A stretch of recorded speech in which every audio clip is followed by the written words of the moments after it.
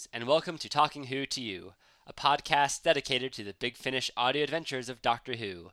My name is Kev Kozer, and I'm here with my co-host, JG McQuarrie. Say hi, JG. Hey there, Kev. How's life? I don't have a joke this week. I am actually a little stuffed up in the nose, so if you hear that in this recording, I apologize in advance.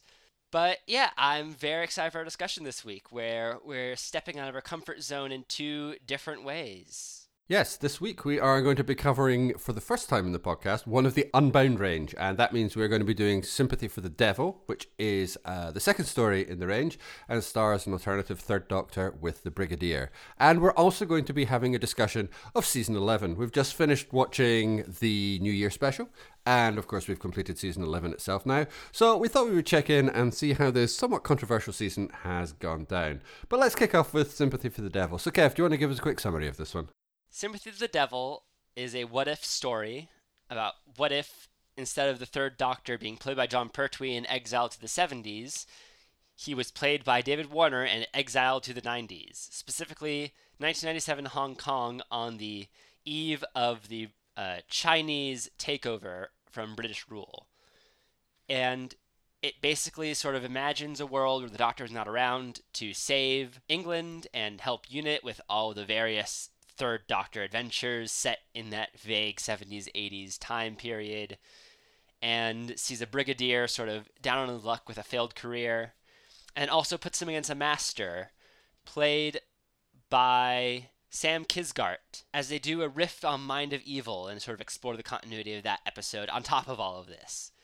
It's a very sort of deliciously continuity-heavy story, but not in a very obnoxious or overly indulgent way. It just really sort of relies on Doctor Who history in a very natural way. It's just a very tight sort of thriller. Well, it's a pretty good summary, I would say. I'm going to say a couple of things straight off the bat with this one. Firstly, it's about the Unbound range itself, which I just want to praise the existence of, really. I think one of the things I really love Sympathy for the Devil. I'll also say that straight off the bat as well. I thoroughly enjoyed this. But I think one of the things that's really great about the Unbound range is the fact that it's really prepared to sort of take risks and try things without any kind of real feeling that they could succeed, they could fail. Some of them are better than others, but it's a real gamble to try and do this kind of thing. And I know this kind of thing exists in comic books as well, where we explore kind of out of continuity stories and you know, Superman landing in Russia instead of America and all that kind of stuff. You know, there's lots of sort of prior examples of this kind of thing being done, but I think it's really brilliant to kind of bring that into Doctor Who and start just having fun with the continuity. You know, we've often talked in the podcast about how continuity can really drag down stuff like Zagreus or whatever, because it's just such a dead weight hanging on the story. But what I really like about this is that there's a real playfulness to it. So it really, yeah, of course, you really need to kind of know a bit about your Doctor Who history for this one, but it's happy to sort of play around with all those different ideas and different ways of doing it, and taking something which is very familiar and sort of reshaping it. And I think things like the ambition of the Unbound range is one of the things that I think Big Finish should exist for. I know there's been a couple of stories in the last 2 or 3 years which have sort of nudged back towards David Warner's Doctor, but not sort of officially part of the Unbound range. And that's kind of nice, but as this range is, whatever it is, 8 stories, if I remember rightly, these 8 stories which really kind of embrace that kind of love of Doctor Who's past, not just for continuity's own sake, but just exploring that past and poking it in interesting and new ways. I think that's exactly what Big Finish should be doing, and I want to just thoroughly sort of praise the existence of this line. Oh yeah, the Unbound range is fascinating. Even though I dislike maybe half the stories in it, it, like, even the bad ones, I don't want to say bad ones because they each have their fans. Even like they're all fascinating. So I'm trying to say they're all like very interesting ideas. They all really push sort of Doctor Who in very unusual places and do things that you wouldn't normally really consider Doctor Who to sort of look like, and that's very fascinating. To be more specific, it was 6 stories sort of published in honor of the 40th anniversary in 2003, and then 2 follow-up stories, one following up the first story, Ald Mortality, the second following up this story, Masters of War, which brings back David Warner. And it really is, yeah, just sort of fascinating to see them do these sort of tangents on Doctor Who. And it is nice that they're sort of remembering it by bringing David Warner back. And I don't know the exact particulars, just that he's shown up in the new Bernice Summerfield range. But that is sort of nice of them to honor that and really get more use out of David Warner, because that man is no stranger to Big Finish. Oh, good grief, no, he's definitely not. Nor is he a stranger to Doctor Who, but he's just one of those actors. I love his version of the Third Doctor here. It's not in any way indebted to Jon Pertwee, which I greatly admire. There's no attempts to link it back or explain or do anything. It's just established as is. And so instead of Jon Pertwee falling out of the TARDIS somewhere in England in the early 70s, David Warner falls out of the TARDIS in 1997 in Hong Kong. And that's just it. There's no attempt to buffer it. It's not justified or explained, and that's how it should be with this kind of story, because it's a what if, and in this case it's what if the Doctor turned up 20 or 30 years too late. And they have a lot of fun playing around with that, but this is only going to work if that kind of central Doctor is going to succeed. And that's one of the great things about the Unbound range, is that they have so many interesting different actors playing these alternate Doctors. So okay, we have David Warner, Jeffrey Bailden in All Mortality, the always brilliant David Collings in Full Fathom 5, and of course the first female Doctor, if you want to talk about Arabella Weir in Exile. So there's just so much interesting kind of playing around, but sort of pulling it back to this one, I just love David Warner's performance here. He's just great. And I said before, I thoroughly enjoy this. I do. This isn't a super heavyweight story by any style. It's sort of, if this was like a 70s runaround, a 70s unit runaround, then it would be kind of maybe season 8. It's not the kind of strong initial ideas of unit from season 7, but it's not the kind of sort of family jokeathon from the kind of later Pertwee. So it would be maybe sit somewhere in there, I guess. It's a solid run around. The Master's in it, and of course season 8 is the Master season. And so it fits nicely in that, whilst also not really having anything to do with that at all. I think it's probably not an easy balancing act to pull off, but I'm thoroughly impressed by how well that side of it works. Oh yeah, it's a really well built story. Like, it does have its sort of continuity reliance, which can be a red flag, especially with Big Finish, but the way it sort of reinterprets Mind of Evil and sort of expands on it rather than just sort of reiterating it is very sort of smart. And David Warner is such a different presence from any other Doctor we've had that, yeah, it really does feel like a really fresh, unique take on it. And to pair him up with Nicholas Courtney, they just work together really well. Oh, there's such a brilliant rapport between Nicholas Courtney and David Warner, and I think that's one of the things that really helps to sort of sell this version of the Doctor, is the way that the Brigadier responds to him. So we have to have a little bit of, oh, are you really the Doctor? Oh yes, but I've got a new face kind of material. I suppose we have to put up with that, but it's sort of relatively short and it's relatively confined to sort of early on in the story, and that's as it should be. We don't need to spend a lot of time kind of labouring over this. This isn't a particularly long play, so that makes perfect sense. But yeah, I think the way that the Brigadier responds to the Doctor and the way that Courtney and Warner just have that kind of almost instant sort of rapport together, it just makes it feel immediately like this is the Doctor. And that covers so much ground that doesn't need to be sort of explained away through, backstory and continuity references, whatever. And it can just kind of get on with the story. And of course, as you said in your introduction, that story is sort of kind of a version of the Mind of Evil. It's not exactly that, but it's using the same kind of creatures, and it's trying to find new ways of exploring what could be done with that, and that's kind of an interesting little thing to poke as well.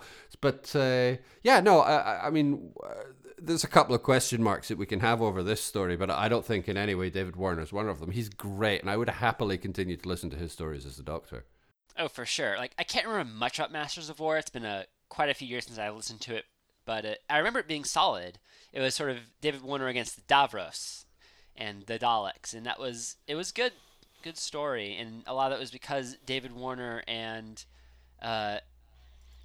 Nicholas Courtney had such great chemistry as the sort of Doctor companion pairing. Yeah, it's been a while since I've listened to it as well. I don't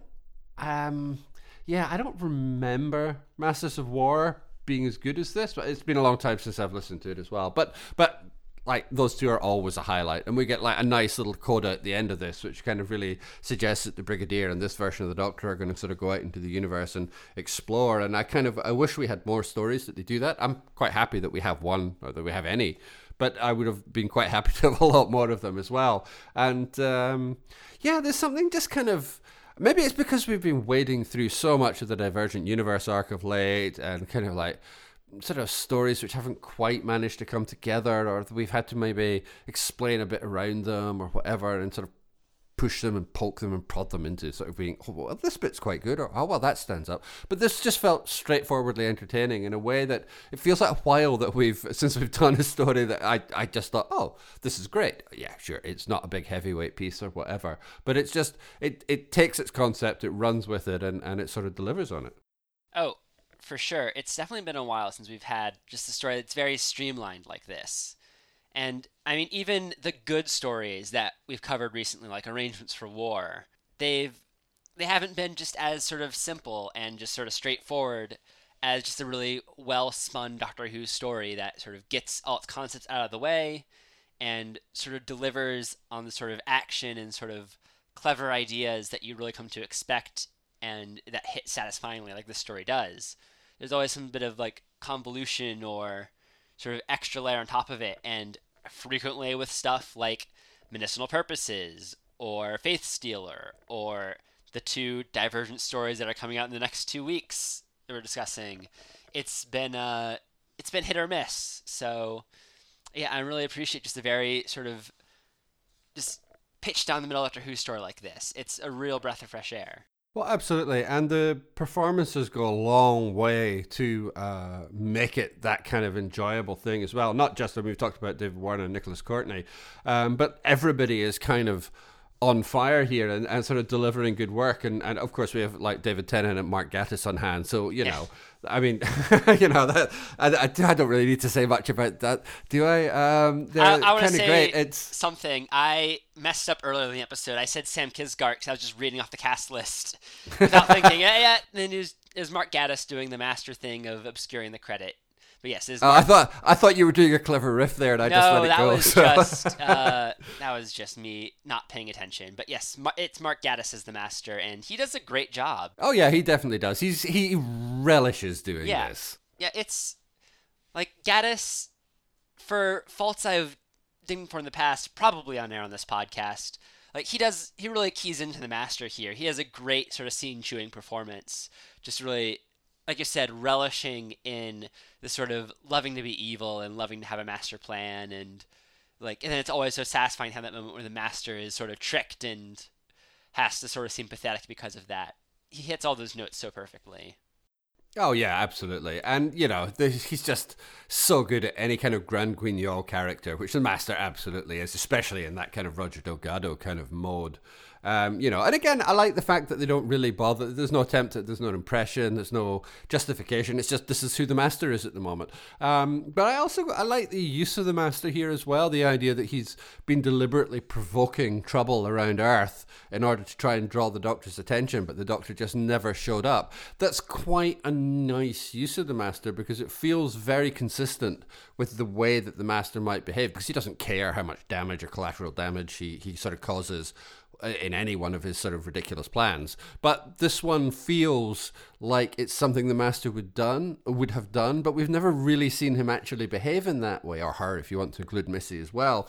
And that's you know, that's nice. It's not always easy to find kind of new takes on sort of relatively familiar material. And okay, sure, here it's a typical crazy plan, and he's got his, you know, fatal flaw in it that always manages to sort of see him hoist by his own petard, but like that little bit of backstory, that little bit of extra use of the master just does push the character a little bit further than him just turning up to twirl his moustache at us. You know, speaking about how the master talks about how all his schemes are to sort of attract the Doctor's attention, this is sort of like a stealth, like emotional, metatextual, why we need the Doctor story that people like Stephen Moffat and his ilk are so fond of doing.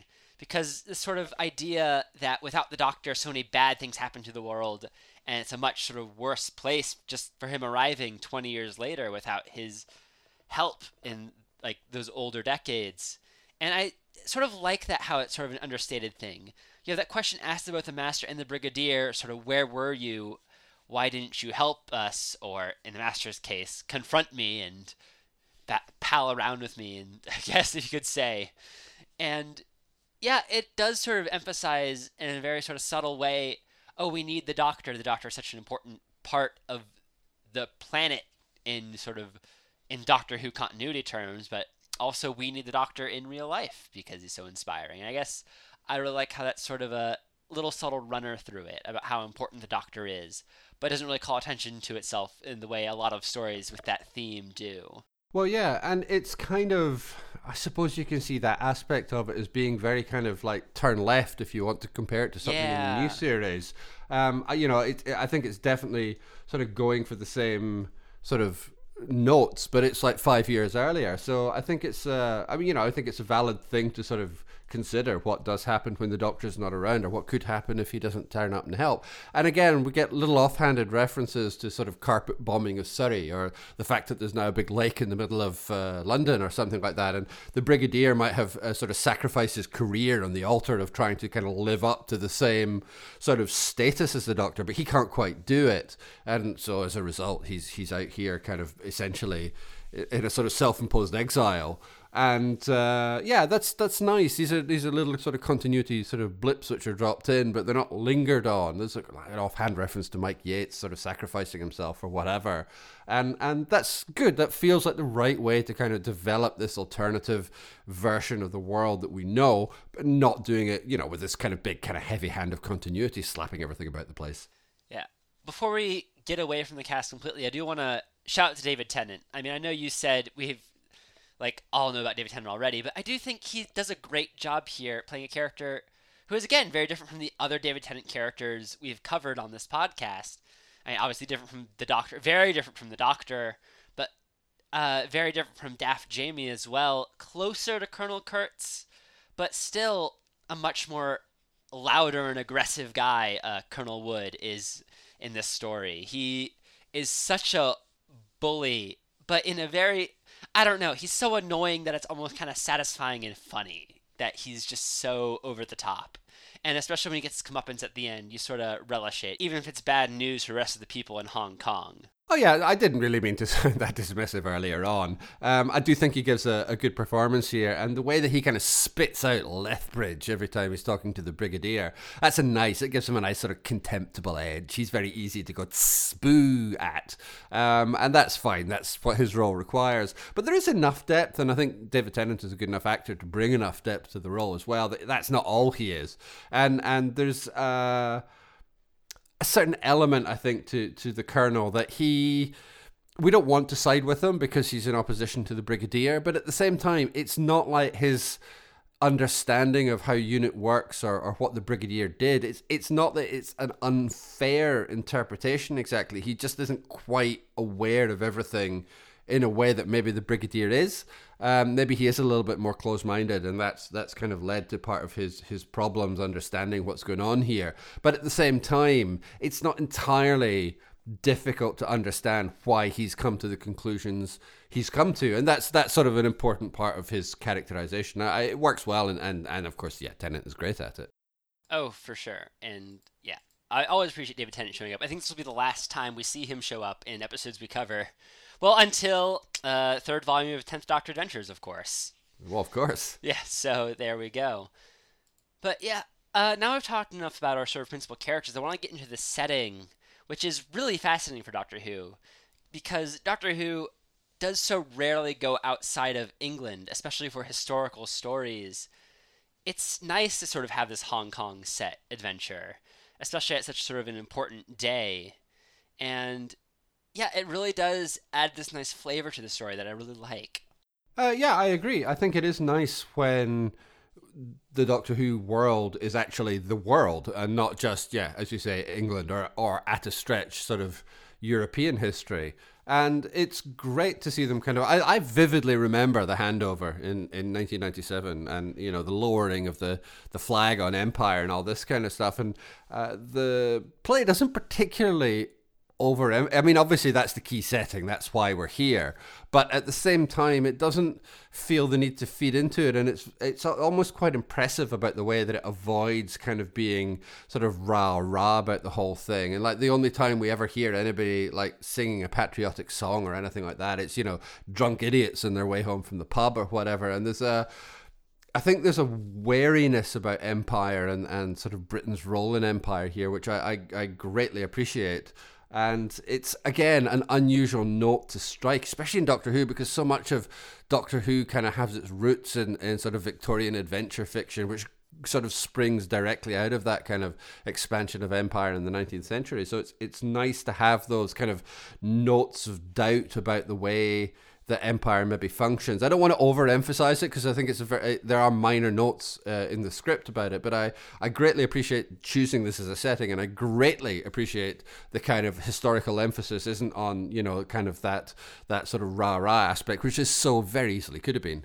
Yeah, I don't really know exactly what to think about that sort of aspect, because you're right that it does seem to have a sort of a distance. Like, it's not fully buying into sort of the English Kool-Aid, to choose a phrase. But at the same time, I don't know, it puts a lot of, not only sympathy, but we start off with these two British expats doing that sort of rah-rah patriotism thing.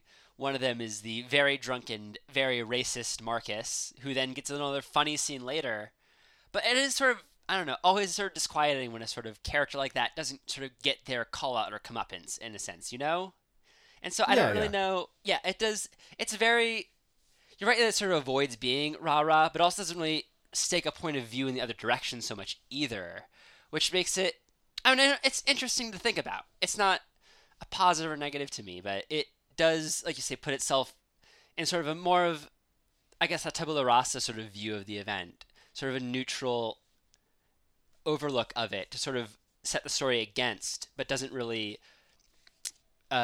project anything onto it, which is interesting for sure. And I don't really know what my opinion of that is, but it definitely sort of lets you supply the answers in a sense. I think one of the things, this, you can tell me if I'm overreading things here, I think it's definitely possible, but I think one of the things that sort of keys into that sort of very questioning attitude towards empire is the fact that the Brigadier's pub is called the Little England, and that is such a term of contempt, or at least it's used as a pejorative term, especially in the press. If somebody's described as being a Little Englander, it usually means small, closed-minded, narrow-minded, possibly quite racist. You know, it's never a complimentary term, being a Little England or being a Little Englander. It's always a criticism, and so the fact that the British pub is called the Little England, and the fact that they have that phrase, filth, failed in London, try Hong Kong, and the Brigadier specifically points it out. He says, mind your language, when somebody, I think it's even the Doctor, is going to say that, and he cuts him off. So there is a sense that I think there are internal sort of mechanisms within the play that suggest the sort of profound questioning of that sort of thing. And I like looking at Jonathan Clements's sort of non-Doctor Who work. You know, he seems to be somebody with a sort of profoundly invested sense of what's going on. And, you know, I mean, he wrote a biography of Confucius, so he must have some investment in this kind of this area. So again, I don't want to lean too heavily on it, but I think there are definitely sort of suggestions about how and why these events are now sort of playing out the way that they are. Anyway, sorry, I'll move on from that for now. I just want to say, as a Yank, I would not have picked up on any of that. So that is very important information. Thank you very much. There is one sort of problem we don't want to pick on for this story, and that is a very Big Finish problem. Hopefully the last time I have to talk about this, a casting problem. On the plus side, we do have Liz Sutherland as Ling, who is appropriately cast as an Asian person. But then we have the supposedly also Asian abbot of the monastery, played by the very white Trevor Littledale. And we've had enough to say about this in our Blood Tide episode. If you want us to go over Big Finish's bad history with keeping casting appropriate, look there. We also talk about it in Aramim's first episode as well. But basically, not good, very bad. But hopefully since this was a 2003 story, I don't think hopefully we're past this point of this happening when we're covering Big Finish. Well, the way I'm going to try and look at it is that we're making some progress. So back when we were talking about Blood Tide, there was basically nobody that was appropriately cast. And here, moving forward, at least there's someone, at least there's, you know, somebody who's genuinely Asian in the cast playing that kind of character. And, you know, as things go on, we know that it's going to get a bit better as well. So at least we can, like, try to look in the bright side of life here, but at least we can see that some progress is being made on that sort of front, which is good. It shouldn't take this long, that's for sure. And it's definitely something that Big Finish deserve to be criticized for, but at least we're getting there. For final thoughts, I mean, yeah, I pretty much said those final thoughts, I think, early in the podcast, but yeah, this is a very refreshing, straight down the middle story, a very sort of fascinating what if, not really for what it doesn't do, but really for just how it sort of sideways looks. Like, Turn Left is such a great example. It really is, like, not Doctor Who, like, I've never seen him before, but really Doctor Who just from a sort of slighter, different angle. And just sort of mixing things up a little bit to create something fresh while still familiar. And that's really sort of appreciative. And if you want really radically different Doctor Who, you can check out the Unbound range for Old Mortality and especially Deadline are really, really strange Doctor Who stories. But this is a really great sort of what if that just tweaks it a bit and gets some very satisfying results out of it. Yeah, this is one of the most accessible of the Unbound range to kind of the untrained eye, as it were. And yeah, it's just a thorough, easy listen, worth doing just for the cast alone. And yeah, it's just a terrific play to be able to spend a little bit of time with. But I think, yeah, we can probably leave Sympathy for the Devil there and turn our attention towards Season 11. Now, we had an initial discussion a few weeks back when Season 11 was already underway. So we discussed The Woman Who Fell to Earth, and then we had a sort of a bit of a catch-up a few episodes later. So let's return to the scene of the crime, as it were, and spend a bit of time talking about Season 11. How do you think it's played out now that we've actually seen every episode as well as the New Year's special? Well, I think calling it a crime to return to is a little harsh, but yeah, I think it definitely never lived up to the promise that we sort of hoped out of it in that Woman Who Fell to Earth episode. A lot of the threads that we thought, oh, it'd be interesting for them to follow it up, were not really followed up. And it mostly was a very competent season. If anything, and this might be sort of damning by comparison, it's very close to sort of Series 7 run under Moffat, where there's no real standout stories. Well, there was one for this season, but not many standout stories, though also not many flat-out embarrassments either, though there was one in Series 7. And so it's very... and it makes it very hard to sort of think about and sort of have it stick in the mind, even so close after watching it. I mean, the New Year's special was very good, but a lot of the other episodes have just sort of faded from memory a bit, and that's kind of a shame because there's a lot of elements that should be working for this and a lot of things I really love conceptually about the season that then just sort of didn't pan out. I'm very curious now what your Season 7 disaster area was. Oh, Name of the Doctor, I hate. I had a feeling that's what you were going to say. Yeah, it's a funny one. I mean, I think it's such a weird season because I think there's so much to commend it, but also so much that it sort of needed to do as well and never quite managed to land.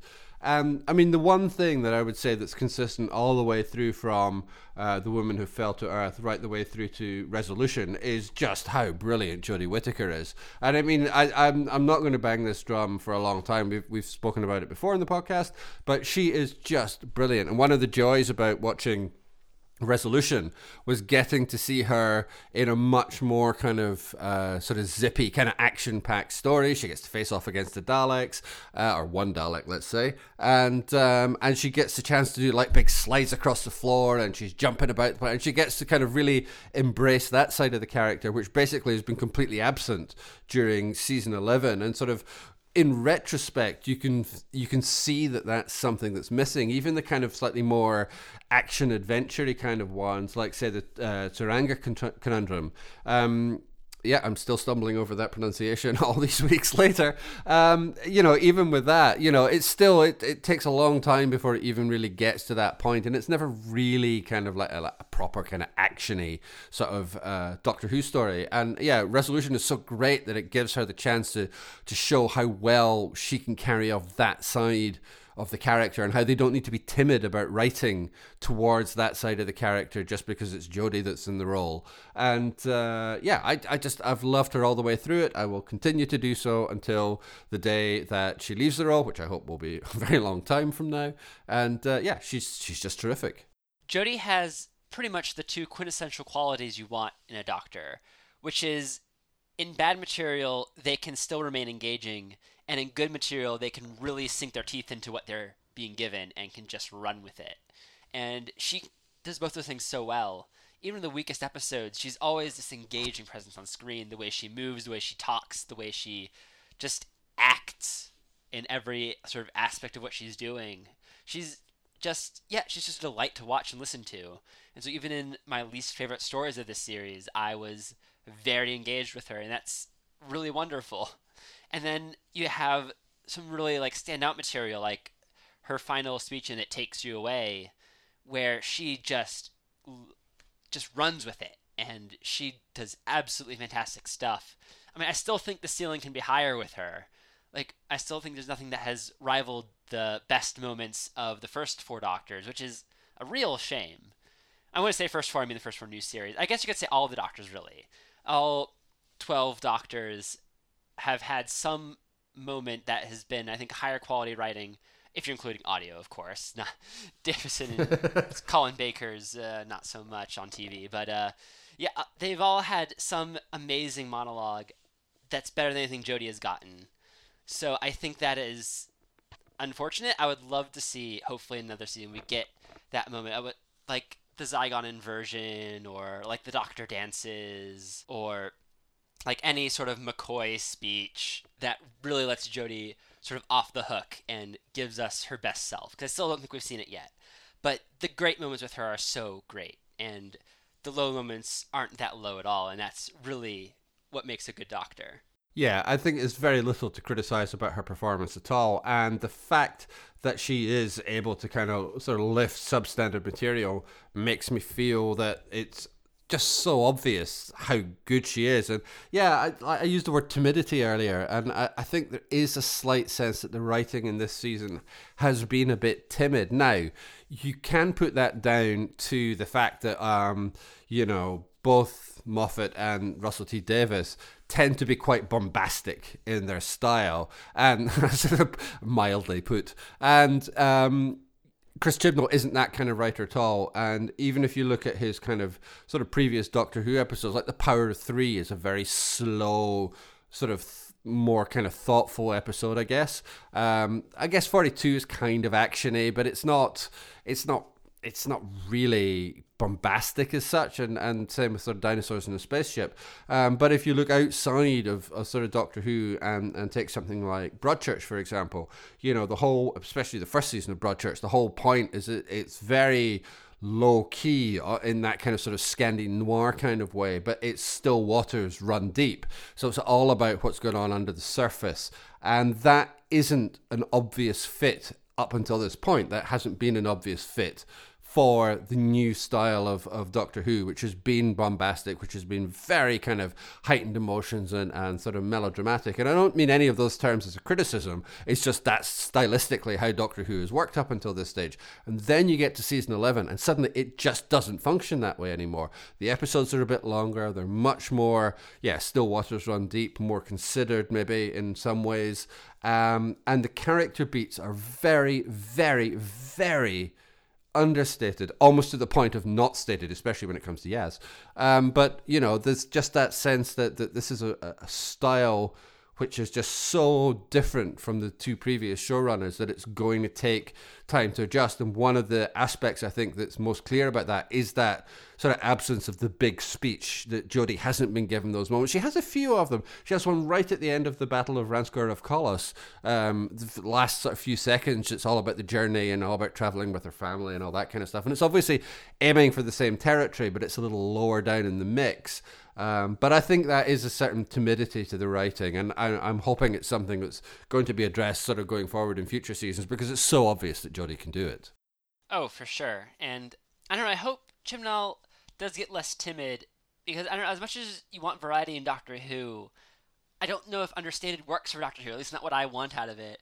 It definitely says a lot. Like I've always sort of felt exhausted by season finales in Doctor Who, her 10 seasons in a row, and every time it just feels too much, especially with some of the worst excesses of things like, like aforementioned Name of the Doctor or Journey's End or End of Time. It can just feel like so much. But then you get to Battle of Ranskoor Av Kolos, and maybe we'll talk more in detail if we decide to go episode by episode. But yeah, it's just so low key and understated that it just feels like nothing. And I think not just me, but many people I'm noticing on social media and the like are very happy that we got resolution soon afterwards because that feels a little bit more series finale in terms of scope and bombast. But even then, it's so small scale. And I definitely say the bombastic Doctor Who, the over excesses and manic sort of indulgence is something you don't miss until it's gone. And now that it's gone, I miss it. And it's, yeah, I don't know how to think about that. Well, yeah, I think that you don't miss it until it's gone is one of the kind of key sort of themes of this season. I think the other one that I would highlight is the fact that there's no kind of overarching plot to this season. And, for the last 10 seasons, we've had an endless stream of people complaining about the fact that not every season has to have kind of like a story arc to it.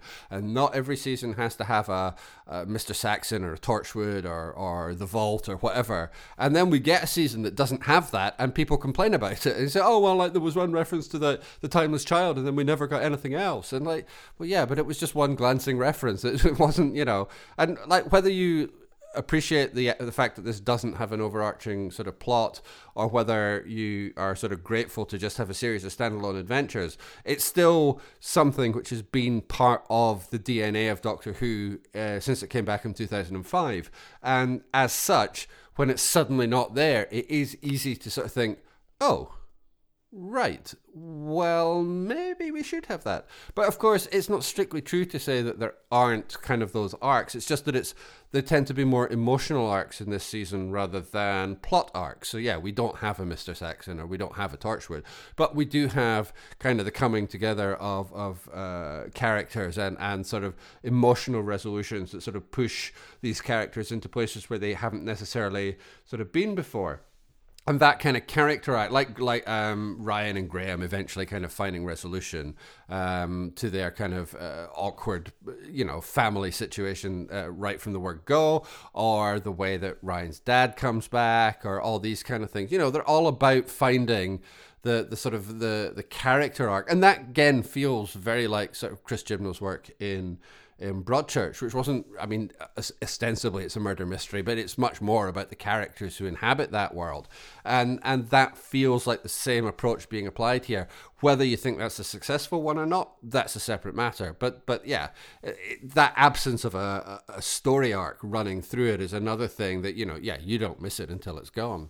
There's one more thing I want to talk about before we sort of get into episode specifics, and that is the sort of variety, I guess is the best word. Oh, there was a rumor about Series 11 before it came out where it would be divided into 3 episodes in the past, 3 in the future, and 4 in the present. And remember that mostly panned out. I mean, you have to squint and call Saranga Conundrum in the present, but on an alien planet. But other than that, it lines up perfectly with that sort of prediction. And I think that was sort of a basis in fact of Chibnall saying he wanted to sort of go back to educational roots for Doctor Who and go back to sort of a balance between the past and the future that the old show, my old show, I mean like 60s show had, that Doctor Who has then sort of played loosey-goosey with since then. But yeah, I really appreciate the sort of commitment to doing 3 shows in the past and like only sort of 3 on sort of Earth as opposed to Davies, who was like more fond of it. And that it gave sort of a nice variety, and it really did sort of feel fresh to sort of have that.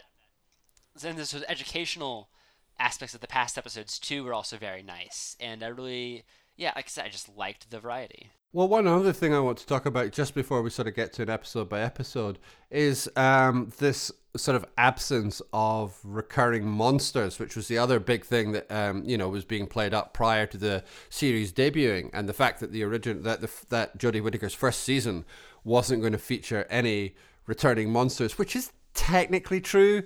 Because technically speaking, I guess the New Year's special doesn't count as part of the season, but it also sort of slightly does as well. Anyway, I really admire the principle behind that, that it's not prepared to just fall back on the old tropes of Doctor Who in order to kind of try and get this season to work. I think it's quite a brave decision. It's certainly one that no other showrunner has made up to this point.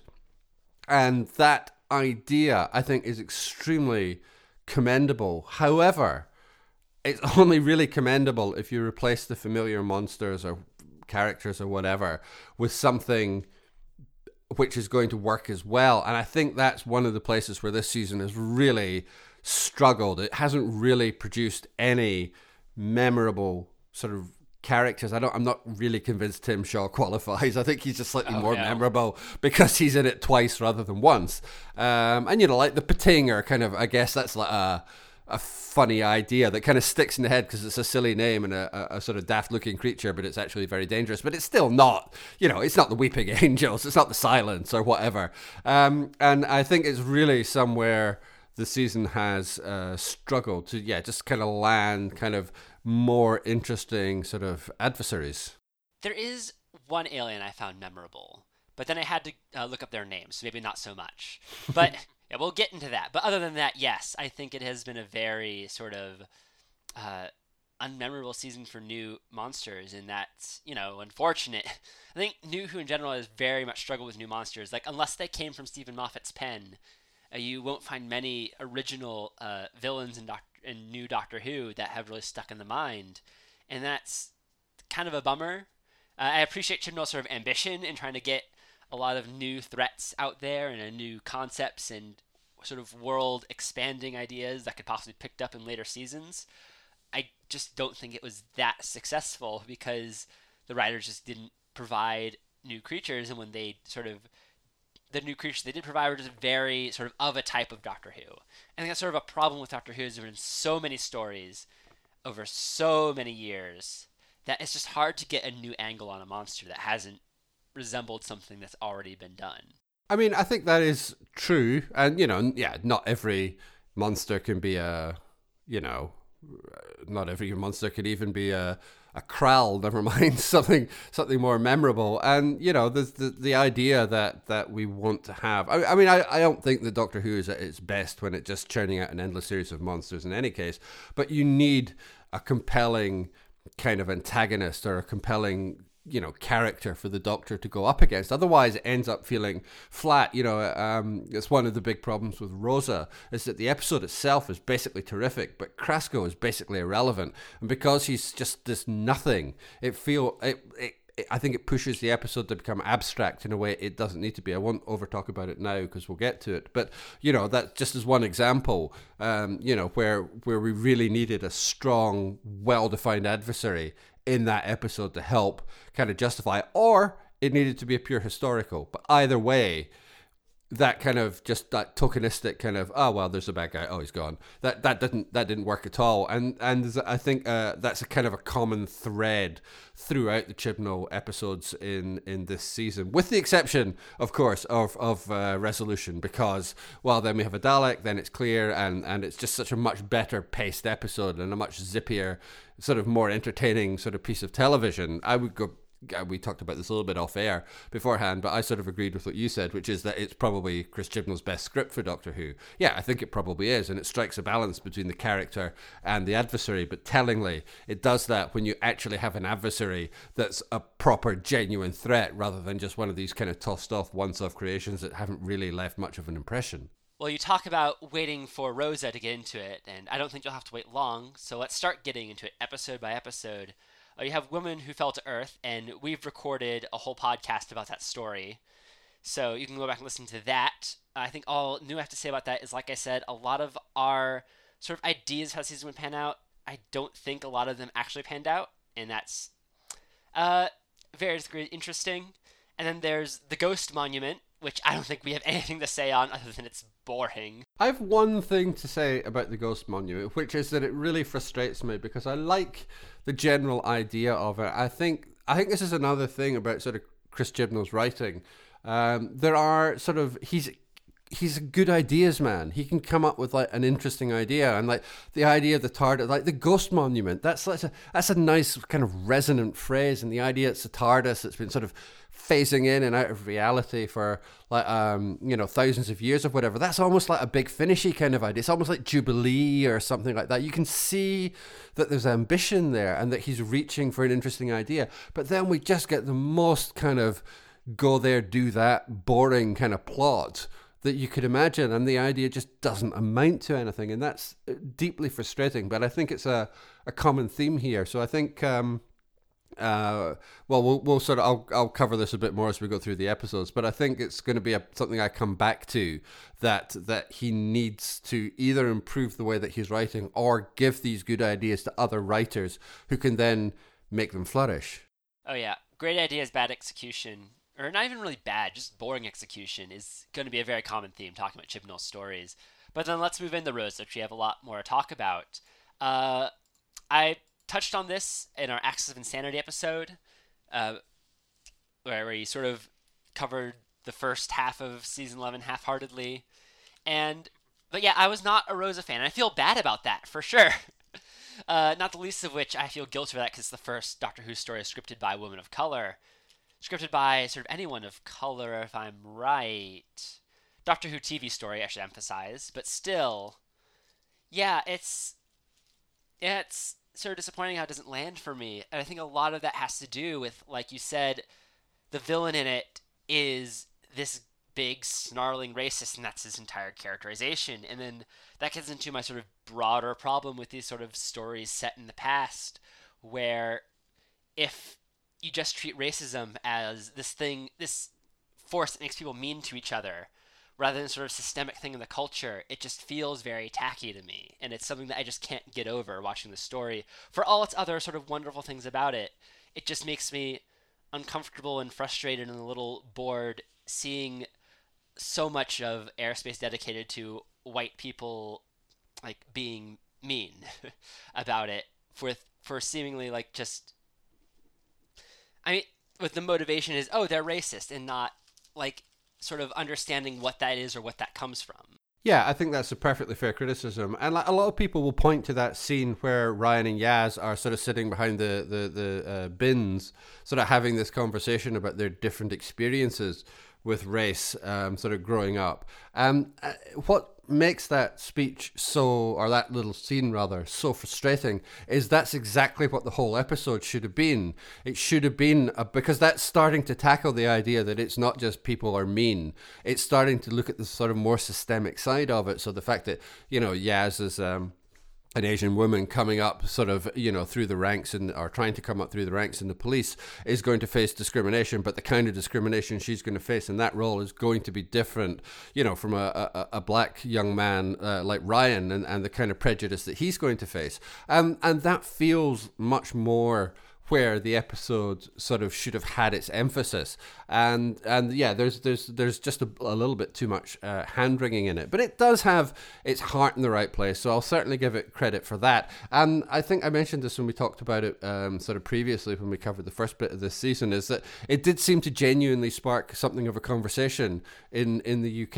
It got kids talking about something which wasn't necessarily being taught to them directly at school, or it wasn't necessarily part of like their usual history lectures or lessons or whatever. And so if it helped to prompt that kind of discussion and that kind of awareness, especially sort of at this point in history where, it feels like society is becoming much more kind of polarized and we have the rise of the right or whatever, if it helps to sort of prompt conversations, especially in sort of younger people, and contribute towards an understanding, then that's all to the good. It maybe doesn't necessarily make it the most genius piece of television you've ever seen in your life, but at least it feels like it's contributing something to the conversation. But I also, in saying that, I also completely agree with your criticisms of it.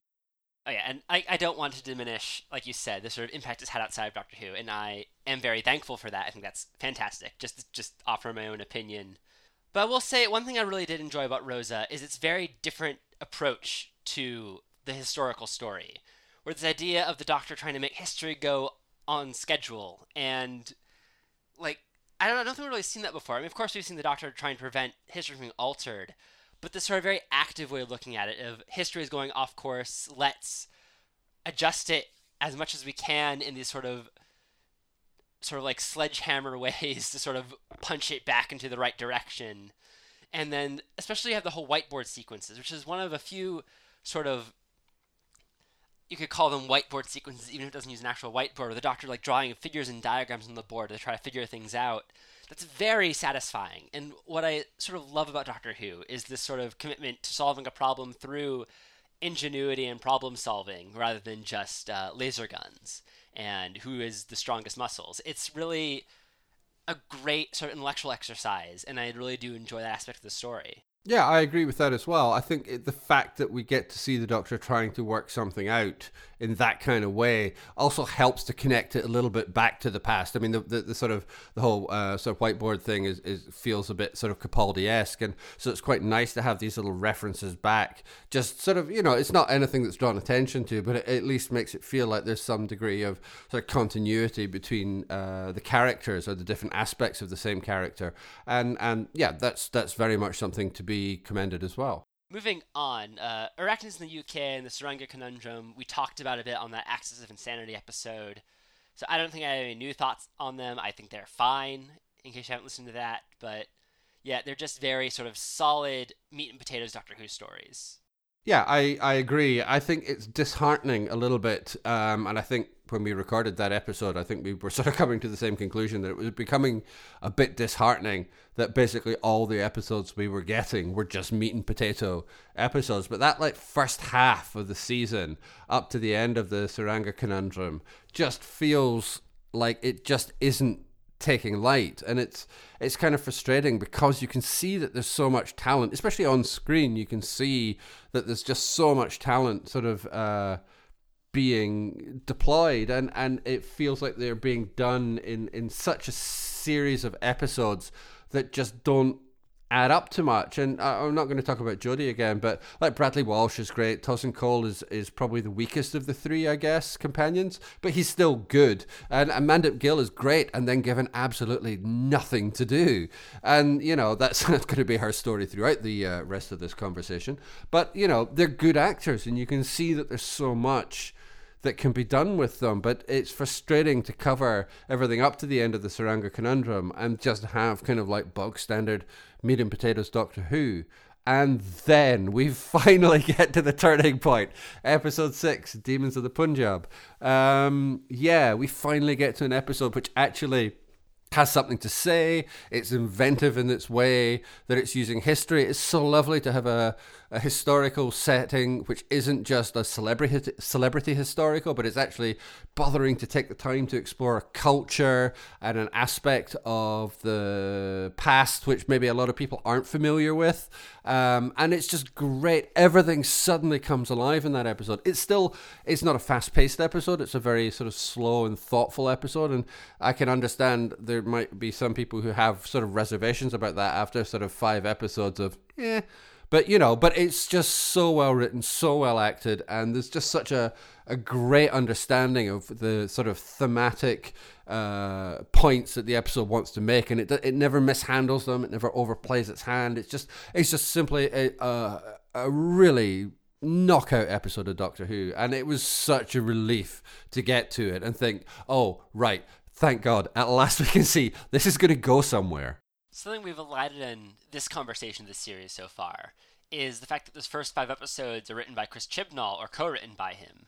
And even Rosa, which is probably primarily Maile Blackman's sort of writing, still has a co-write credit from him. And then the other 4 are pure Chibnall scripts. So this Demons of the Punjab kicks off 4 scripts in a row that don't have him on the credits. Even though he probably still has showrunner duties on them, it really stands out that they feel so different than what came before in the season.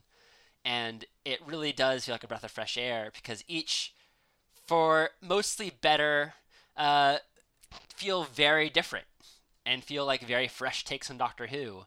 And it makes you really applaud Chibnall's decision not bring back any recurring writers.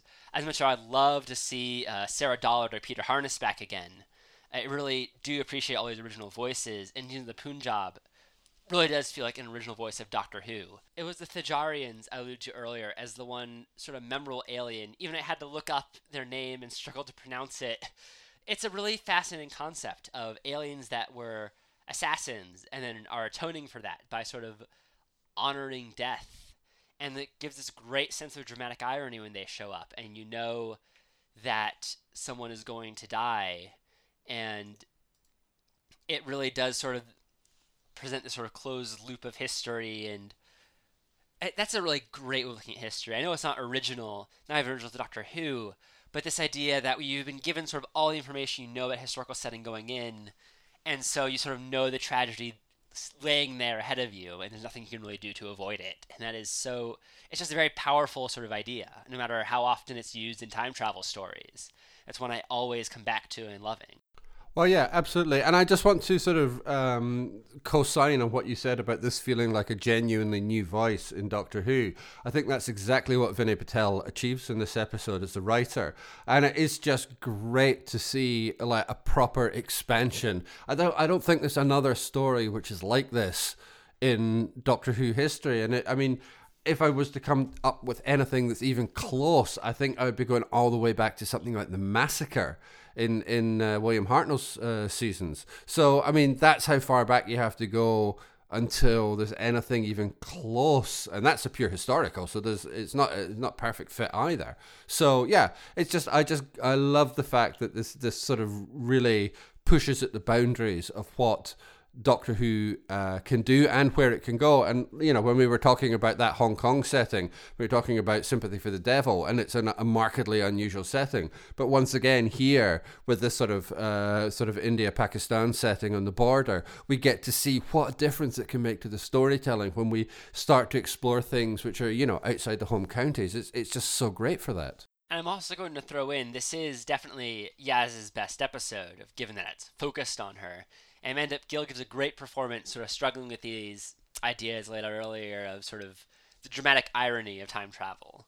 And it's unfortunate that this is really the only episode to use her well, but it uses her really well and makes me really hopeful we get better material out of her in seasons to come, because she is like a really good actress, and I really am excited for her to get her own sort of scripts to sink her teeth into, like I'm hoping for Jodie. Well, absolutely. I completely agree. And yeah, I once again, I just want to sign off and say, yeah, Amanda Gill was great in this. I wish that there was much more to be done with her character, or even to discuss about her character, really, over the course of this season. But, I mean, that's always going to be the consequence of having this many companions. I mean, it's clear that the emotional pivot in this is not really anything to do with Yaz. It's really about the way that Graham and Ryan sort of come to an understanding. And, you know, one of the criticisms I think that this season has come into, and I think it's a completely fair one, is that it feels very conservative compared to the way that Doctor Who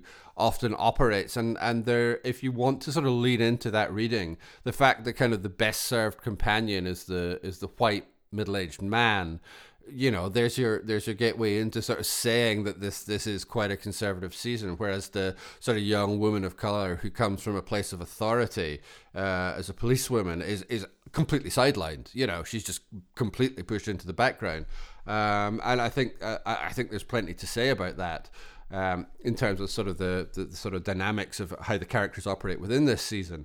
But at least she has Demons of the Punjab. And yeah, of course, you're completely correct. Amanda Gill is simply fabulous in it. Moving on to Kerblam, which is a story I think we'll have less to say about. But one thing I do want to say is I'm sort of conflicted on Kerblam. I like what it tries to do for sort of world building of Doctor Who, introducing this sort of Amazon-like company and sort of this new idea of relations between humans and robots.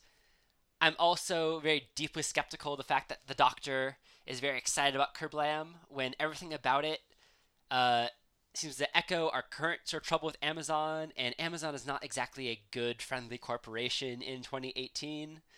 Very poor working conditions over there, and then that almost seems to be sort of a tangent carried through in the Kerblam about it not sort of picking on that aspect, like not being exactly an ideal place to work, and then it sort of is dropped for a much more conventional sort of mystery story.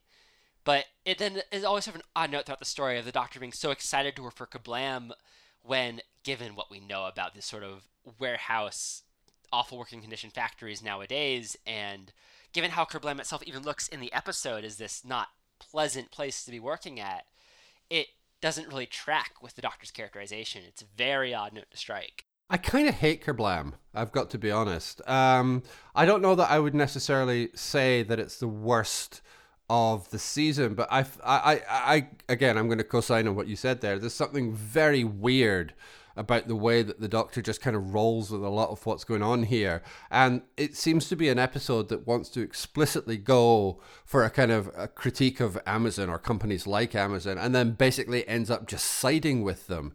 I mean, I sort of mentioned conservatism before, but this feels like a very conservative kind of episode of television. And I think one of the problems with that is that there's no real voice given to any kind of other opinions. I think a lot of the way that this episode comes across is really slightly unintentional. So I think that it's an episode which genuinely believes that it's trying to sort of critique Amazon, and then just isn't nearly smart enough to understand that it ends up doing the exact opposite. But I think, like, the idea, like, that there can be people who work within these companies who aren't all evil and bad, and some people are trying to help or make things a bit better or just get on with their lives. That's okay, and that's true. I used to work in a call center, and I bloody hated it. But, you know, I had to pay my rent, and it was as simple as that. And even although I knew it wasn't, the best thing in the world to be doing with my life, I had bills to pay, and so I was stuck doing a job that I hated, but I was doing it out of necessity. I think that's what this episode is trying to go for, but it completely sort of fails in that. And it leaves an extremely kind of bad taste in my mouth. There's something about Kerblam I really dislike. It's very well made, and I think even that is part of the problem as well, because that kind of almost lets it sort of slip past you. And, you know, it's just, yeah, like, you know, it's just the way that the workers are treated there is still terrible, regardless of whether there's some nice woman at the middle management trying to do something about it. And the Doctor just doesn't seem to be bothered with it. There's a very direct piece of fridging in it, which is just terrible. And it just, you know, like, the one good idea it's got is killer bubble wrap. Well, that's great. Of course, everybody loves killer bubble wrap. That's fantastic. But for the rest of it, I don't know. I really strongly dislike Kerblam. Thoughtless is definitely, I think, a great way to describe it. You're sort of turning me against it. Granted, but little I remember it, I just remember sort of very passively enjoying it, because I do love a good sort of mystery. But you're right. I mean, even the fridging sort of caught me off guard when I was first listening to it, as well as all the sort of shady, sort of weird stance on corporate culture. But you're right, that does sort of feel distasteful, like, in after sort of thought. And it's just very distracting, and it really just reeks of not thinking it through on writer Pete Matigue's account. And I just think you're right. Maybe he set out to do an anti-Amazon story by setting it there and sort of funneling it through this sort of perception of Amazon, but then got distracted or bored or just could not think of a way to sort of hammer that message home, and instead just told a very, very conventional Doctor Who story. And that just sort of is very sort of doesn't feel right. It doesn't sit right to sort of, because by abandoning those points, he winds up accidentally contradicting himself throughout the story. And it just doesn't sit right at all. Exactly that. It's something very weird, and some kind of sort of pat resolution about, we'll try a little bit to, like, make it a bit better. That's not nearly a big enough fig leaf to try and sort of make that work. But I'm happy to move on from Kerblam now and talk about something rather more wonderful, which is the Witchfinders. And I love the Witchfinders. It's such a delight, especially Alan Cumming is the MVP of that episode as King James I. it's not like Demons of the Punjab or It Takes You Away, where it's like a masterpiece of Doctor Who, where it really pushes the bounds of what the show can be. But it's just fun. It's very Unicorn and the Waspy, which I think is a Oh, compliment. no, it's good. Yeah. Sorry, I hate the Unicorn and the Wasp. Carry on. Okay. But it's no, but it has that same. Indulge me in sort of the comparison because it has that same sort of ring of a treating a celebrity historical with a very sort of lightness to touch and being a sort of wackier runaround and just really sort of indulging in these sort of historical ideas with a much more sort of frothy atmosphere than otherwise.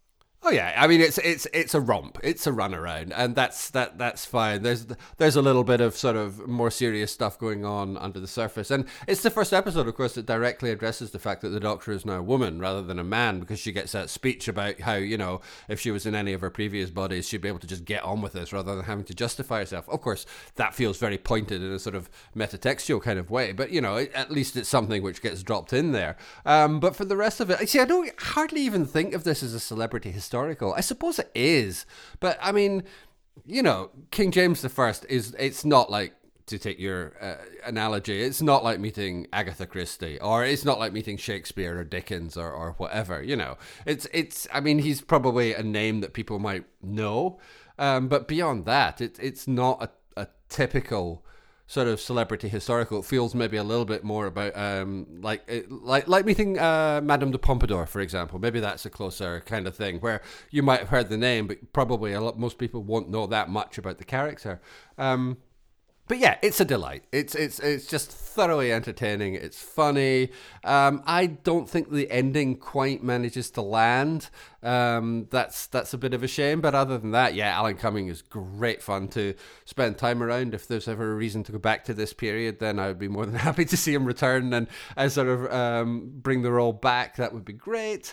And yeah, it's just a really straightforwardly enjoyable episode, and it's the kind of romp that I think the first half of the season badly needed to kind of G things up a bit. But right here, sort of squeezed in between the, well, sort of weird Kerblam and sort of the next episode, which is my flat out favorite of the season, it fits very well, and yeah, it's just really great fun. Yeah, sort of pick at that weed you mentioned earlier. The ending is very, very cliche Doctor Who, where it's just, oh, here are alien monsters here, and we have to resolve the emotional conflict, and that sort of ties into killing the aliens and freeing everyone. And I mean, yeah, it does have a bit of a darker edge to it because of the whole witch-finding aspect and really sort of digging into sort of the mob rule fear of that, which is always, I think, like a timeless sort of theme to pick at. I mean, ever since the Twilight Zone's been doing it, and it's been going on even further back since then, and it still does have resonance today. It's the idea of people sort of looking out for their own and turning against their own. But it works so well, and yeah, I just think it's a really great theme to sort of dig into, even if it is sort of very cliche Doctor Who to have tying up that sort of moral end being tied into defeating the aliens and all. But yeah, I just wanted to say one more thing about King James is I really like how it wound up being part of the sort of accidental trend with also movies coming out around the same time, The Favourite and Mary Queen of Scots, of just acknowledging queerness of historical figures and how in that sort of time period it was not embraced and not really even, but sort of accepted in a way. I guess accept is the best term for it. I'm not a historian myself, but reading a bit on the subject, it does a good job in sort of not erasing that aspect of him as a person, and I really enjoyed the little fun it gets out of that. Oh yeah, definitely. I think it is one of the other things sort of to point out is that it does manage to include that sort of that queerness aspect of him, but without it just being like a heavy-handed sort of, oh, and you know, he also fancies boys or whatever. You know, it's just like, it's just there as part of the character. But it feels like the right way to handle it. It's present, it's part of who he is, but it's not sort of that's not what this story is about. So it's allowed to stand as part of his character, whilst we can also sort of focus on like the paranoia and his obsession with witches and all that kind of stuff, and find, you know, other aspects to explore. So yeah, no, I think that was genuinely well handled and deserves to be praised. I guess enough putting off any longer. Let's talk about both of our favorite episodes of the season. It Takes You Away, which is just a masterpiece. I love it. I was very delighted, to say at the top, to find out that Ed Heim is already confirmed to write for Series 12. He's the first confirmed writer. And granted, that's through his agent. I think he's like his official website, so that might still fall through in the intervening year until we get to see it. But hopefully that sticks, because I would love another script from him. This is so inventive and imaginative and weird, and it's everything I wanted out of Doctor Who.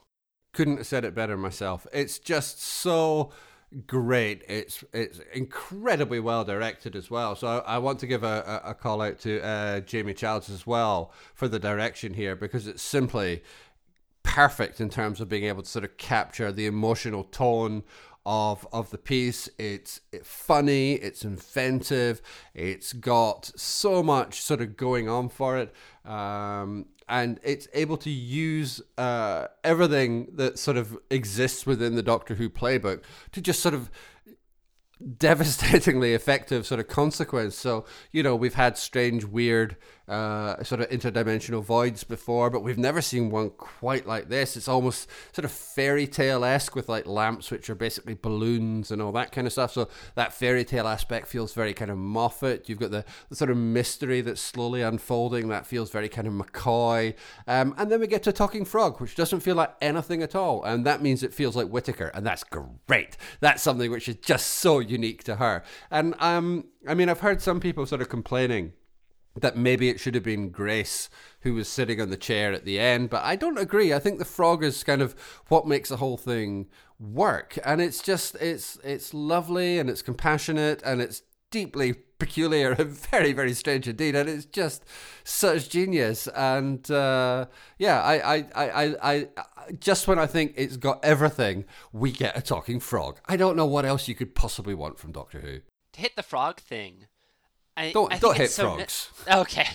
I just think it's so necessary to have it be a frog, because you need that abstraction to really emphasize how weird and unusual the Solitract is, how unlike just having it be Sharon D. Clarke in that chair would make it seem more relatable. We need the frog so it doesn't seem relatable. So it is this abstract, bizarre thing that the Doctor is talking to. And also, just for like a crass meta aspect, you want a talking frog because it makes it more memorable. So, I mean, that's why we're talking about it, because it's a talking frog, and that is going to stick in the memory much more. Well, it will definitely stick in the memory. That's not something that, everybody could manage to pull off successfully, but it's a real credit to everybody that's involved here that it's able to kind of land that aspect of it without just seeming stupid or without the whole episode kind of collapsing around it. Because I think if it was mishandled, you could still have a talking frog there, but just the whole thing would just collapse in on itself. But it's played dead straight. It's not a joke. It's not funny. And there's that subtle shift of emphasis. So Graham and Grace get to have that kind of conversation where, Graham's heart gets broken because he sees Grace again, but he realizes it's not really her and that she's actually gone and this isn't ever going to bring her back. So he gets his kind of emotional catharsis there.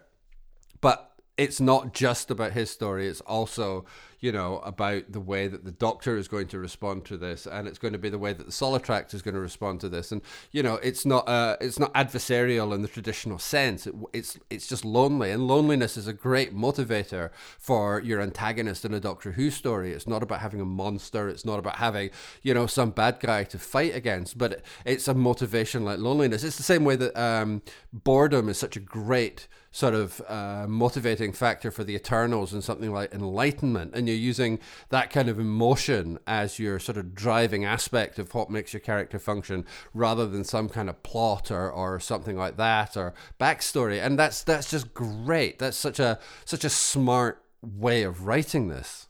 Oh, and speaking of the loneliness, I mean, I agree. It's such a fascinating sort of motivation, much more than just typical rule of the earth kind of thing. It's just such a very keyed in motivation that's so relatable.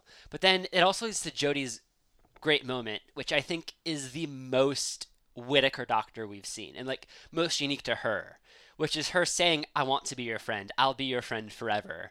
And sort of using that tack to sort of get on the Solitract's sort of good side, saying not just that, like, she's appealing to it emotionally, but specifically in the way that she wants to be its friend. She wants to nurture it and care for it, and have this sort of relationship with it, and seems legitimately heartbroken that she can't, because that means taking her away from Earth, which is where she knows she's needed, Earth and the rest of the universe. And that just speaks so much to the character so much, where she legitimately wants to be friends with this person. Not even person, this entity, this unexplainable thing, and she legitimately wants to have this connection with it. And it seems legitimately torn up that she can't and have a normal life at the same time. Well, normal for her, but still, it's just so heartbreaking and fascinating. And that is so unique to her and so special to her. I really hope it's something they run with in future scripts, because it really sets her apart. Well, I couldn't possibly end a discussion of this episode without mentioning how great Bradley Walsh is here, because Graham just gets put through the ringer here, and he's so good at having that sort of heartbroken expression on his face, even before he sort of says anything, when he realizes who's going to be standing behind the white sheets, and even before he gets his "oh no, not don't let it be this" sort of line. It's just all in his face, and for all that I might have sort of said earlier that you can draw some kind of conclusion about the idea that the sort of one of the the white man is kind of like the most emphasized as far as the companions go here. At least when he's given these kind of scenes, he kind of justifies that place, because Walsh is just so brilliant in this episode. And even although his kind of big emotional scenes are sort of 5 or 10 minutes sort of in the sort of back third of the episode, he lands every single second of them, and he's outstanding in this episode. To get back on the subject of white guilt, I do feel bad that by far my favorite of the new companions is Graham, and I think Bradley Walsh is giving the best performance out of the three of them. But I think a lot of that has to do with the other two being so underserved by the writing. And I mean, you can't really blame anyone for loving Graham, because, like you said, he gets such great range.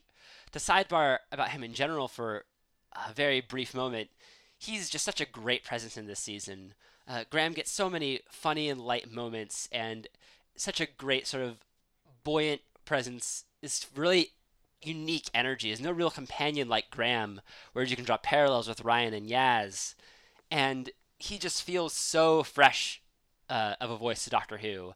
This very sort of casual person who takes this all in stride and is having a little bit of fun with it, but also has a sort of, I don't know, doddering makes him seem a little older than he really is, but just this kind of out of touch, but just sort of rolling with it anyways, persona. And then that doesn't sort of preclude him having these more dramatic moments. Even with him being mostly this comic relief throughout the season, he has these very powerful moments, and It Takes You Away, that just take my breath away, and it just really, really is powerful stuff. And I think Bradley Walsh deserves all the credit. I know there's a lot of English people I know on Twitter, I don't know if you all share the same opinion as well, who are just flabbergasted that Bradley Walsh is giving a great performance on this show. Oh, yeah. Yeah, I don't have the same history with him, don't know him as a presenter or anything, but just coming at him blind, I think he's a fantastic performer, and I love everything he's doing. Well, I completely agree. And if you want to find a way of sort of squaring away that kind of, well, it's the white male, at least when there's the sort of emotional sort of resolution between him and Ryan at the end of the episode, the moment isn't given to him. It's given to Ryan. He's the one who approaches Graham and eventually calls him grandfather. And of course, Graham's been reaching out all season trying to kind of bridge this apparently unbridgeable gap. But when the moment actually comes, at least it's Ryan that's given the moment. He's the one that has the agency and sort of closes that emotional distance to them. So it's not like the character is being sort of completely sidelined from the sort of perspective of their kind of relationship. And I think that is important. So that does help to sort of mitigate against this sort of it being the sort of the white man that's kind of this principal focus. Because I mean, Ryan does well in this episode as well. So I don't want to put him to one side too much to one side. But it is absolutely it's about Graham, and it's about the way that he reacts to Grace, and in dealing with that, they're then able to sort of bridge that emotional distance. And yeah, it's such a fantastic episode. To get back to Ryan, I agree with you earlier that Tosin Cole is probably the weakest performer of the season, though that's praising with Fate Damnation, to turn a phrase, because he really is excellent, especially in that moment. He really does shine when he's given the few chances to, and I really hope we get to see more of him in the future.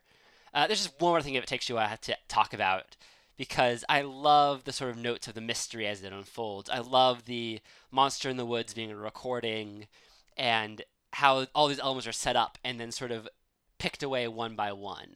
And that was my favorite one, that the sort of monster in the woods is this red herring, and then it ties into the dad trying to keep his blind daughter safe. But it really is just one of many different ways. The story sort of unkilters you at the top with so many different elements, and then just slowly chips away and explains them all in ways that are all satisfying without taking away the sort of majesty and sort of mystery of it all. I agree with every single word of that, and I have nothing else to add. All right, so on to the Battle of Ranskor Avkolos. I hope I said that correctly. Unlike It Takes You Away, I have a lot less to say about this one. It is a very disappointing finale. Like I said at the beginning of the discussion, it's the bombast is something you don't know you miss until it's gone, and it really misses some bombast. It's a very, very typical feeling run around without much of the way to sort of set it apart. Yeah, I think that's fair. And I think it's also kind of instructive to compare it with Resolution because I think it's trying to do very similar things. I mean, it's I suppose it ties back to The Woman Who Fell to Earth in terms of having Tim Shaw come back, but it's trying to be kind of like a sort of a bit more actiony than we've seen in the sort of previous few episodes, and it's trying to have that kind of pace, and it's sort of shot quite atmospherically and sort of close in, and it's trying to sort of generate tension from that, but it doesn't really land it. There's a few moments that work effectively in it. But overall, it feels kind of flabby, and it never really develops all that much sense of momentum. Tim Shaw was okay in The Woman Who Fell to Earth because you need an antagonist to get things off the ground, so he was fine in that respect, and his makeup is relatively sort of distinctive, I guess. But there was no great call for him to come back, so nobody was sort of hanging out the bunting and cheering when he turns up here again. And yeah, right enough, he's the same. He's a stompy bad guy. That's all he really is. And now he's a frozen stompy bad guy. Okay, that's nice.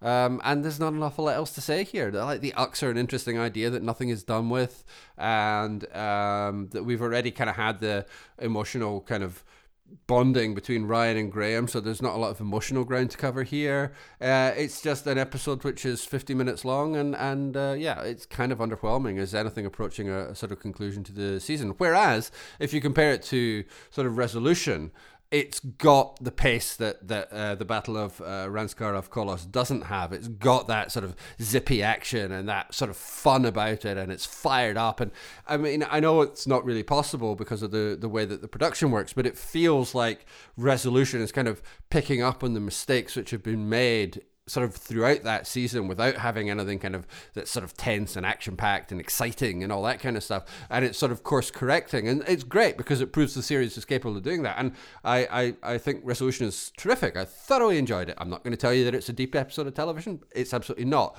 but it feels like it's succeeding at doing all the things the Battle of Ranskar Kolos tried to do and then didn't.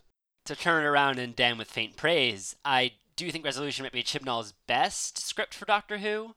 Yeah, I'll go with that. Yeah, and it's because, like you said, it's very zippy. It's got great characters. It has a lot of characters, but unlike something like Saranga Conundrum, it doesn't sort of overindulge and then separate them and have like basically too many dishes it's trying to cook. It's just very focused on this one sort of sweet little love story, and then has other things sort of incidental to it. But it doesn't feel like it's pulling itself in too many directions. Everything would be focused around this story with the Dalek. And it is a great interpretation of the Daleks. It's probably the most original and fresh feeling interpretation of a Dalek since Dalek way back in Eccleston's season. And everything since has felt very derivative in using them as just a standard world-conquering force. And we'll give Into the Dalek, which sort of mixes things up a little bit. This thing seems very fresh, having the Dalek completely outside of the casing, and just sort of, it feels like scary for the first time in a long time. It feels like this idea of something controlling you and not having, and being aware of it. It feels almost Black Mirror-esque, I guess not really with a technology aspect, but very much in a preying on psychological fears and seeing what sort of that happens to your sort of personal relationships kind of aspect to it. It feels like it's preying on that sort of psychological trauma that is very sort of fresh and interesting. Oh yeah, absolutely. And like something as simple as the possession is not, you know, it's not a complicated effect, and it's not a difficult thing to achieve, but it's really effective. It's kind of creepy, and it's sort of, you know, very disquieting, but it's not just like standard possession kind of stuff, and that works really well. And this and the fact that like our two guest characters aren't just red shirts, they're not just killed off to try and up the dramatic stakes, that they're actually allowed to survive the episode, even that makes it feel kind of unusual. And I think again, I want to give a shout out to sort of Wayne Yip as the director here as well, because he's obviously a terrific match for this material, and he really makes it sing. And if nothing, I know we have to wait a year now before we get any new Doctor Who, and that's a pity, but at least finishing with this episode, it gives me hope for the future that some of the sort of growing pains of season 11 have kind of been worked out of the system, and now we're kind of in a place where things can, you know, take off. I mean, one of the things about this season is that the tone of the season is wildly inconsistent, but that's also true of Russell T Davies's first season as well, you know, and I think Moffat had a slightly easier ride coming in because he was anointed as kind of the, you know, the heir apparent, and was much more sort of familiar. But you know, yeah, Davies's first season, there's wildly sort of tonal disconnect all over that season, and the same is true of this one. But we know Russell T Davies went on to do much greater seasons than Eccleston's first one, and you know, I'm hopeful now that we can see with resolution that things can be much better and still retain the core of this version of Doctor Who, and particularly of Jodie Whittaker's Doctor. I'm hopeful that means season 12 is going to be able to sort of build on the strengths there, and we can sort of, yeah, we end up putting the season down to it's not the best season of Doctor Who. There's some good stories in there, but it's, you know, it's the growing season. Yeah, to telescope back in Resolution just for a quick second before pulling back out to the season as a whole again. Great Nicholas Briggs performance as the Dalek in Resolution. Oh yeah, like absolutely. Most engaged he's felt as a Dalek voice in forever, it feels like. He is just like doing that sort of very controlling possession voice is so effective. And I mean, there's a reason he's been doing this for like 2 decades now. It's because he's good at it. He's real good. But yeah, it's been I can't say it's been a great season of Doctor Who, but I feel glad that Resolution seems to indicate there's some growing pains that are being figured out. I'm glad about the sort of sideways indication that Ed Hine might be returning, that they've found some good writers to keep Doctor Who going, and I'd love to see from this season Vinay Patel and Joy Wilkinson back again as well, and I'd love to see another crack from Mallory Blackman, because there are things of Rose I really liked, even if there are things I didn't. There is some great fresh blood in Doctor Who, and I really think this can be a strong show going forward. I think all of the cast is wonderful and can be given the chance to shine even brighter than they have been this season. And yeah, I'm really sort of bullish on sort of season 12. Hopefully that will be rewarded rather than be a letdown. Yeah, I'm hopeful for the season as well, and you know, we were getting worried sort of towards the end of the first half of this season that it was just going to be completely flat and mediocre, and the season was able to turn it around. It was able to get on its feet and deliver some really terrific episodes. So as long as we can continue that upward journey, then I think we're going to be okay. All right, I think that wraps up our super extended length episode on Sympathy for the Devil and Series 11 as a whole. You can email us at talkingwhotoyou@gmail.com, and in our episodes that will be shorter, we'll have time to read those messages. You can also find us on Twitter at talkingwhotoyou. You can find me on Twitter at Kev Koser, that is KEVKOESER.